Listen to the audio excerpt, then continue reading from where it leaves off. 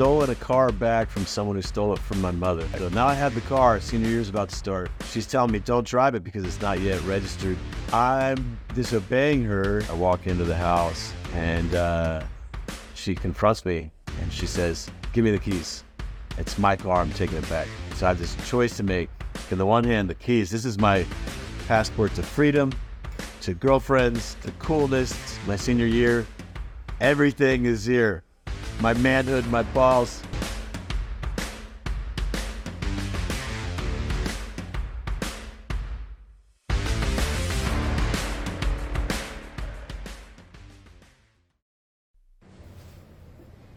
Confront the Authorities. We're back with our series on being an elder. We just watched the movie scene from Scent of a Woman, the end part where Al Pacino goes in and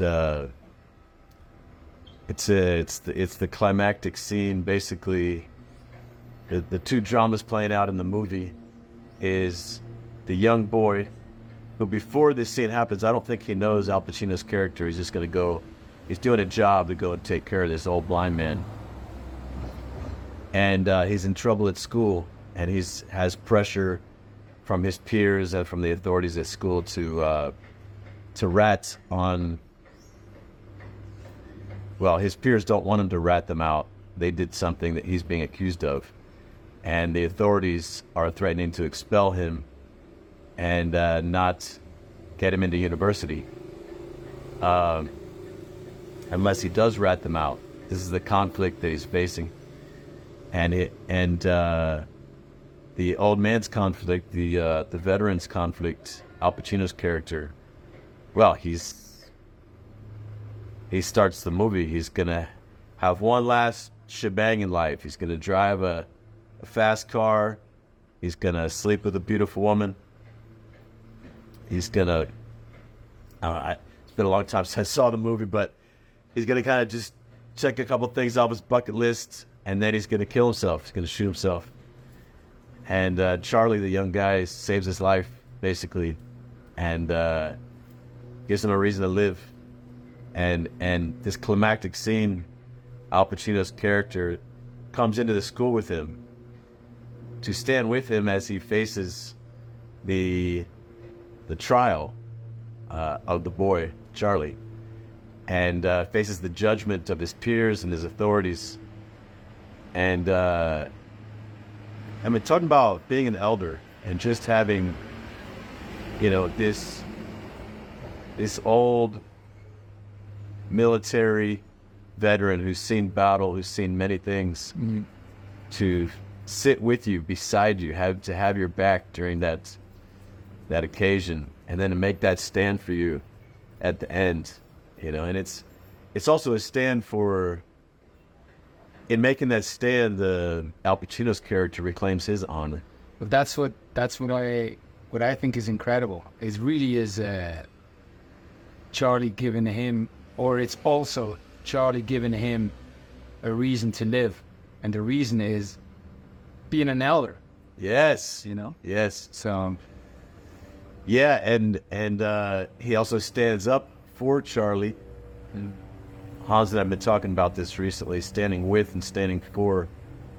So there's a distinction there that's really powerful. Maybe we can talk about that in today's episode or a future one. But he also, so he stands up and gives a speech, confronts the authorities, confronts Charlie's peers, and confronts the entire institution. Like, what's the culture they're building here? It's a prep school. It's an elite prep school in America. And they take pride in raising up men, boys to men, preparing them for leadership in the world, with a long storied tradition of, you know, great men coming from that institution. But they're basically, it's become a culture of compromise. Yes, and as he said, training, making them vessel of snitches. Rats, yeah. Vessel of rats, a ship of rats. Rewarding the one that snitches and punishing the one that doesn't want to. The ones that have character. There's some great lines in that speech. Great lines in that speech. But, yeah, so that role, that role Al Pacino plays there for Charlie, it's a great role for an elder. And as we were getting ready to go live, I was thinking of some examples for myself. Probably the most examples I have from my personal life are my mother going in and confronting school authorities, also church authorities. My mom was a warrior, She was down to confront anyone that was messing with her kids. Yeah, she really was. Mother bear, Fucking great role for an elder. And it's great to have the younger ones see that example, You don't just take it lying down, whatever the dictates come from above. I'm thinking of, I'm looking at, say, coaches, but like in sports, and I'm looking at some of the greatest coaches, both in cycling and football, and one of their characteristics is that they always defend their players. Like you see a Jose Mourinho, or you see a guy in the cycling, I forget now, the Belgian guy, but they would always defend their riders. Like you have some coaches and they would like publicly not humiliate, but like blame or not standing with or for them. But it's a great sign of great coaches that they're also elders and they protect their players, their team, no matter what. Doesn't care if they fuck it up for the team and he's angry with them, to the outside world, he's to the press and to the other teams or the public image, he's always defending his players, and it creates such a strong team mentality that you have this guy in charge, the elder, like taking care of them no matter what. I don't care if it's right or wrong, I'm defending you, Yeah. And I think that's beautiful. It's an incredible connective power, community power, and if you're working in a team, I imagine that's what leads to the result. If you know your elder is going to defend you no matter what, fuck, man, you go to battle for him. You go, So another of the best examples I can think of, a man named Michael Richards. I've told you this anecdote a couple times, but Florentine was at this conference looking for visionaries and leaders to come and attend one of our ice stands in 2007, and she had these full-page flyers that she was passing out, and this flyer, the headline is calling for 44 visionaries willing to face everything, avoid nothing, and stand for humanity. She hands it to this guy. He takes one look at it, reads the headline, and said, "I'll be there." And that was it. They didn't talk anymore, and he showed up. And this was a guy who literally, we talk about being an elder as someone who goes beyond your own personal children to take in and raise up, defend, stand for, stand with more people than his own immediate family. And the woman that he had been dating for several years, they broke up. She ended up, I think, becoming a drug addict, and she had 2 kids with this other guy, and she died. And in the meantime, he'd gone and had 2 children, 2 sons, with another woman on the other side of the country. And when he heard that she died, and there were these 2 boys left behind with at least no mother, possibly no father either. I think no father. He went and adopted them. He took them in as his own. And this was the kind of man he was, like in in Cedar Rapids, Iowa. He started really visionary dude. He invented a kind of like soy-based wax to counter, the petroleum wax. And he hired homeless people off the street. So it took them into his house, actually, not just gave them a job. Took them into his house so, it gets very fucking cold in Iowa, Like, you don't know cold until you spend a winter in Iowa. And he gave them a place to live, a place to work. He gave them a way to reclaim their dignity. And but this was the guy who was, and he would go. He was the kind of guy so active in his local community. He would go in by himself and confront the city council, confront the people with all the money, like any issue on behalf of the community, on behalf of the people. He was the warrior. He was the fighter. He was there. And I later became friends with one of his sons, and we spent some time in Thailand. And I would hear his judgments of his father. He judged his father for basically caring for too many other people. In a way, it seemed like, and not being there enough for him. But yeah, and Hans, you and I haven't had children, obviously. Otherwise, I imagine we would have much more call to confront the authorities. People who are trying to raise our children, educate them, punish them. Yes.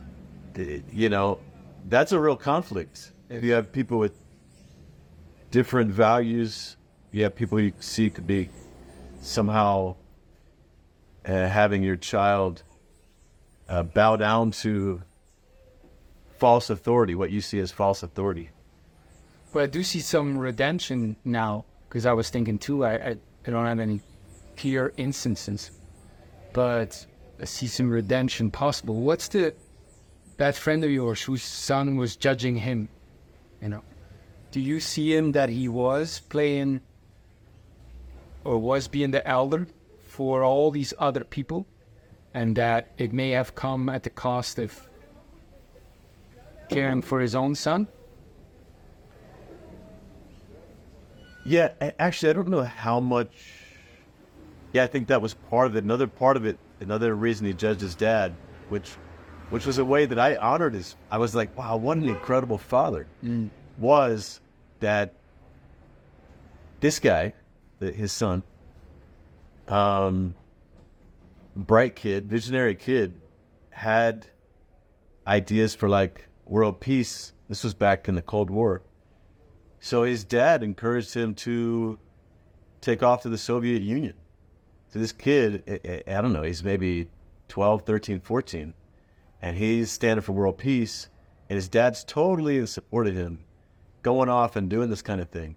Earlier in his life, his dad had taken him and his brother, before they'd adopted the other two, on a year-long trip by car, by truck, down through Mexico, into Central America, into South America, all around, like just making up their own journey, like as a way of educating them, as a way of raising them up.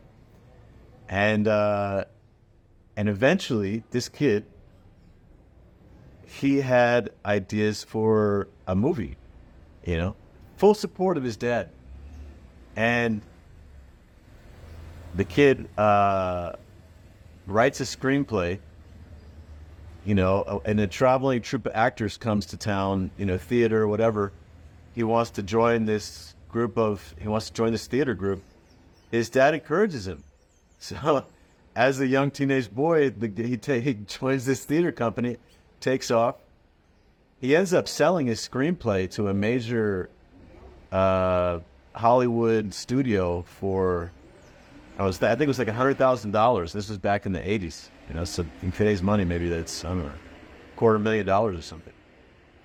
And I'm like, wow, what a great elder, to encourage to encourage his son to just go off and fully believe in himself and take on the world and make things happen. But yeah, he had judgments about his father for some of that in the long run. Would have liked his father to have done it differently. So, but probably just about all fathers face that judgment of their children, no matter how they do it. At least at some point. Part of the cost, part of the risk of taking on that role of elder is that, one day you'll likely be accused of all that's wrong in their life. If only you had raised them differently. Yeah, it's an incredible role of honor to be a father, to be an elder. Mm. Yeah. Yes, go watch that scene. It's very powerful. And what a gift it must be to have someone like that in your life.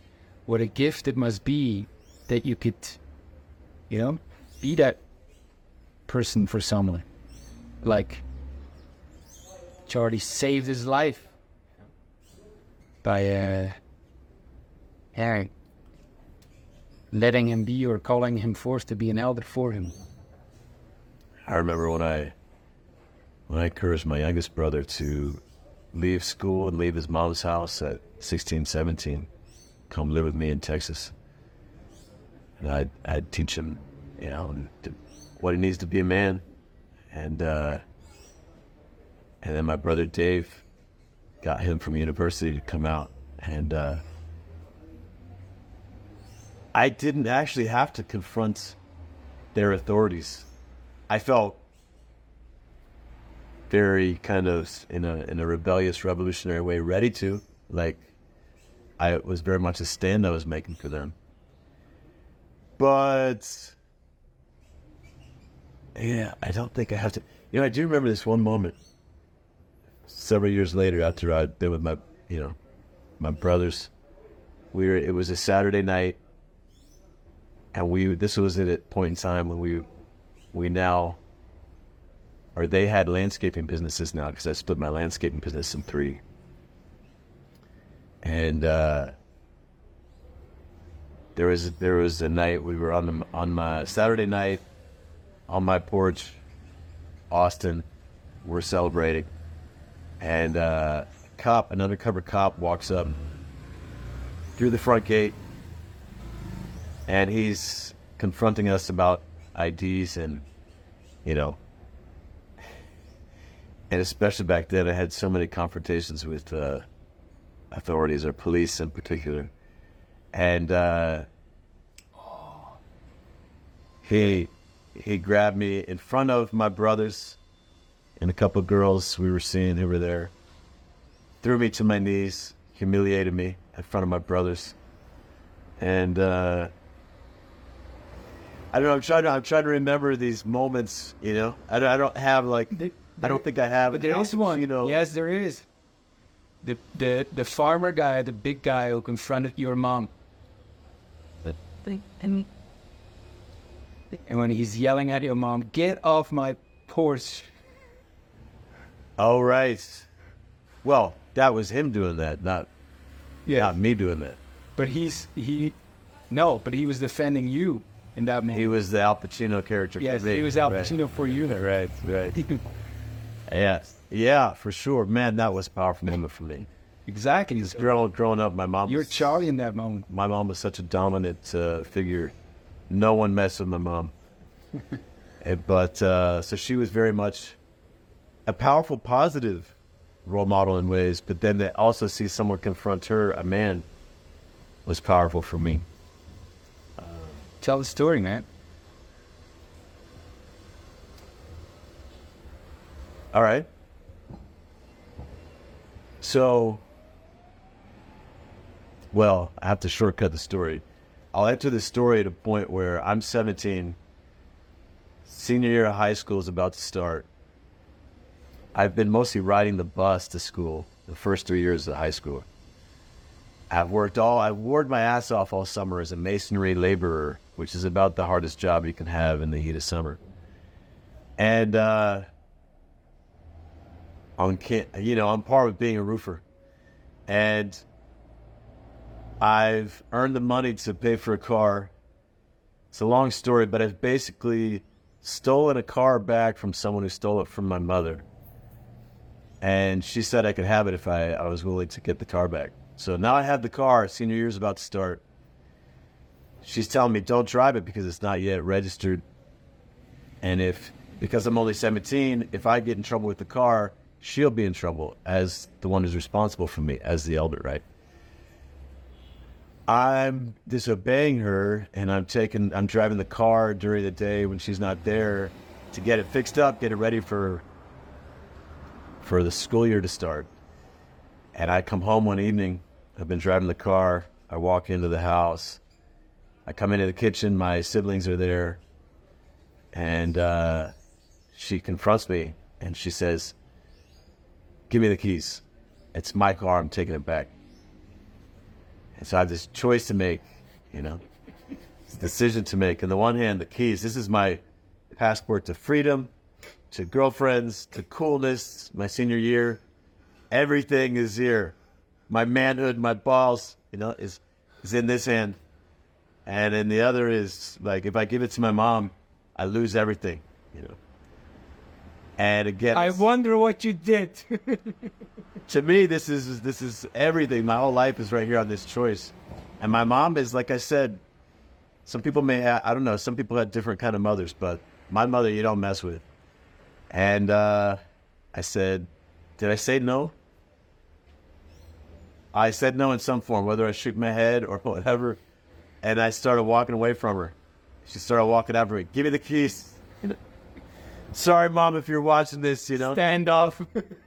This was, the rest of this story is kind of a traumatic moment for my mom that to this day I don't think she's forgiven me for. But then she starts chasing after me, this big kitchen and dining room area. And we take a couple passes around this long island. All my brothers and sisters there. She's like, "Dave, stop him. Lisa, stop him." They kind of give a half-ass effort, but don't dare get in between either one of us. And I'm happy you're telling the short version. How many laps? I head for the front door, and she says, "Yeah, now we're running, She says, "If you go out that door, don't you ever come back."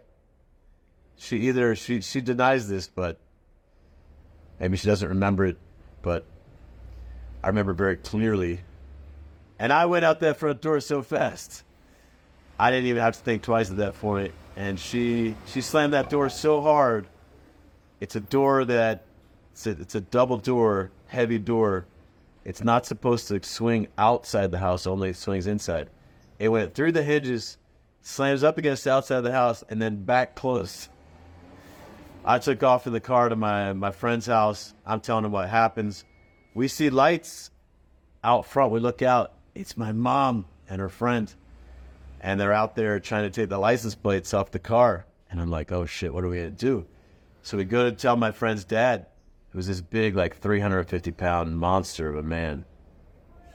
And he's sitting in this big recliner reading the newspaper with his glasses, it's like out of a cartoon or something, And we tell him what's going on, and he gets up, It's just like huge. And he's like deep voice, big barrel chested, has to go sideways through the door, walks out there, still newspaper in hand. Say, "Hey, get off my property," and I've never seen my mom move so fast. Her and her friend took off to the car, didn't say anything, and just hightailed it out of there. And I had never,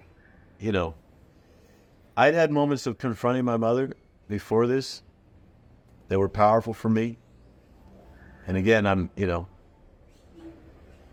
it's hard for my mom to hear these stories because she hears it as betrayal by me.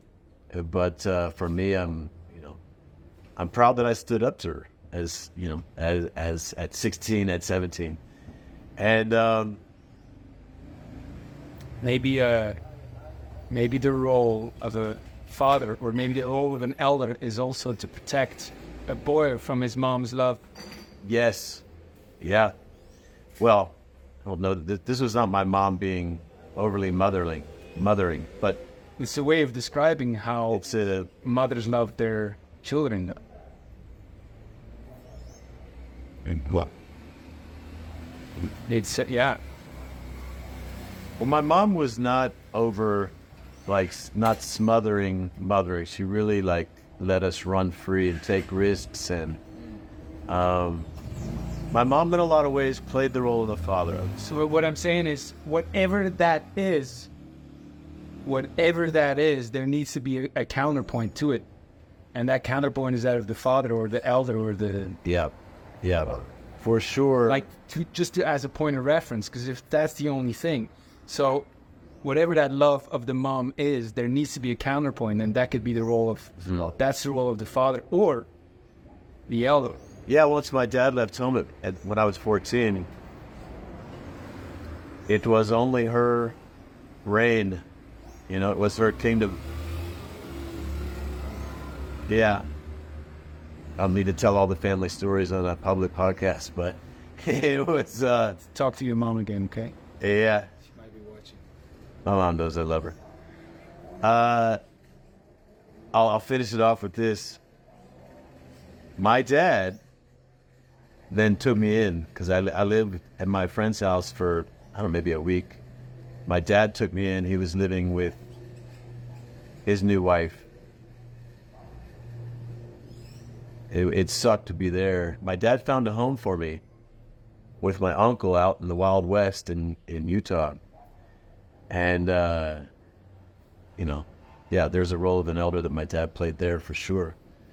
Took me in, right? Took me in. This is one of the things we had listed on being an elder. Yes. But I had to go back one more time to get my things to go and move out west or to go live with my dad. And I'll never forget walking up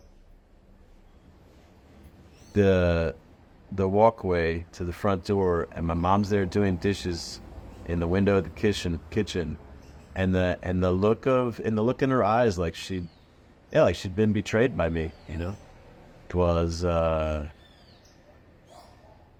difficult moment, and yet very, very much something that the young man needs to do. Yes, he needs to have that separation from his mother at some point. He needs to walk away. Maybe to become a man, you need to disappoint your mom. You need to kill off. Very, very much so. To be a man who can then confront the women and lead the women in your life. Yes. Who can confront, who can walk his own path, be his own man in the face of disappointing and the disapproval of his mother and his father as well. But, yes. Yeah, it's something that, unfortunately, it seems so many young men are not doing these days. Actually, that would be a whole new episode. How to become a man. Disappoint your mom. It's for another day. Do a series on becoming a man. Yes. That'd be awesome. Great whole new series to explore. I see Steve Smith, if you're still watching. What's up, brother? It was great talking to you. I was in, where was I, Steve, when we had that call? It was last year in Ecuador. I'd actually gone back I'd spent 4 months with my mom, helping her out, watching over her, taking care of her. And I was stranded. The authorities would not let me out of Ecuador, the whole COVID pandemic and everything. And my brother Steve had been going through a very difficult time with his split with his wife. But I see you, brother, and the eye stands are coming back. Steve attended my eye stands back in the day, 2006. Yeah, so other men watching, we are standing for, hosting, putting on some events for men to come and reclaim, re-embrace their sacred honor. Standing with also. And